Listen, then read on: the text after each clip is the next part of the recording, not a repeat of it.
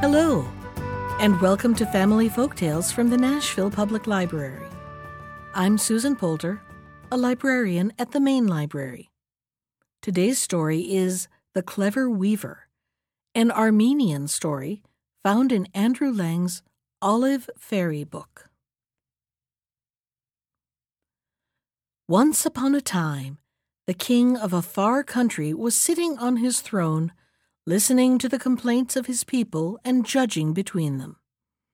That morning there had been fewer cases than usual to deal with, and the king was about to rise and go into his gardens, when a sudden stir was heard outside, and the Lord High Chamberlain entered and inquired if His Majesty would be graciously pleased to receive the ambassador of a powerful emperor who lived in the East and was greatly feared by the neighboring sovereigns. The king, who stood as much in dread of him as the rest, gave orders that the envoy should be admitted at once, and that a banquet should be prepared in his honor. Then he settled himself again on his throne, wondering what the envoy had to say. The envoy said nothing. He advanced to the throne where the king was awaiting him, and, stooping down, traced on the floor with a rod which he held in his hand a black circle all round it. Then he sat down on a seat that was near, and took no further notice of anyone. The king and his courtiers were equally mystified and enraged at this strange behavior, but the envoy sat as calm and still as an image, and it soon became plain that they would get no explanation from him. The ministers were hastily summoned to a council, but not one of them could throw any light upon the subject. This made the king more angry than ever, and he told them that unless before sunset they could find someone capable of solving the mystery, he would hang them all. The king was, as the ministers knew, a man of his word, and they quickly mapped out the city into districts so that they might visit house by house and question the occupants as to whether they could fathom the action of the ambassador. Most of them received no reply except a puzzled stare, but luckily one of them was more observant than the rest, and on entering an empty cottage where a swing was swinging of itself, he began to think it might be worthwhile for him to see the owner. Opening a door leading into another room, he found a second swing, swinging gently like the first, and from the window he beheld a patch of corn and a willow which moved perpetually without any wind in order to frighten away the sparrows.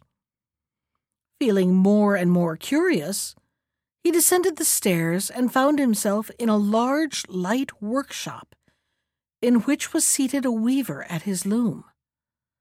But all the weaver did was to guide his threads, for the machine that he had invented to set in motion the swings and the willow pole made the loom work.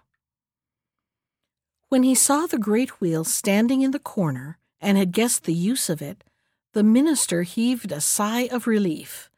At any rate, if the weaver could not guess the riddle, he at least might put the minister on the right track. So without more ado, he told the story of the circle, and ended by declaring that the person who could explain its meaning should be handsomely rewarded. "Come with me at once," he said. "The sun is low in the heavens, and there is no time to lose." The weaver stood thinking for a moment, and then walked across to a window, outside of which was a hen coop with 2 knuckle bones lying beside it. These he picked up, and taking the hen from the coop, he tucked it under his arm. "I am ready," he answered, turning to the minister. In the hall the king still sat on his throne, and the envoy on his seat. Signing to the minister to remain where he was, the weaver advanced to the envoy and placed the knuckle bones on the floor beside him. For answer, the envoy took up a handful of millet seed out of his pocket and scattered it round, upon which the weaver set down the hen, who ate it up in a moment. At that, The envoy rose without a word and took his departure. As soon as he had left the hall, the king beckoned to the weaver. "You alone seem to have guessed the riddle," said he, "and great shall be your reward. But tell me, I pray you, what it all means." "The meaning, O king," replied the weaver, "is this. The circle drawn by the envoy round your throne is the message of the emperor, and signifies, if I send an army and surround your capital, will you lay down your arms? The knuckle-bones which I placed before him told him, You are but children in comparison with us. Toys like these are the only playthings you are fit for. The millet that he scattered was an emblem of the number of soldiers that his master can bring into the field. But the hen which ate up the seed, he understood that one of our men could destroy a host of theirs. I do not think," he added, "that the emperor will declare war." "You have saved me and my honor," cried the king, "and wealth and glory shall be heaped upon you. Name your reward, and you shall have it even to the half of my kingdom."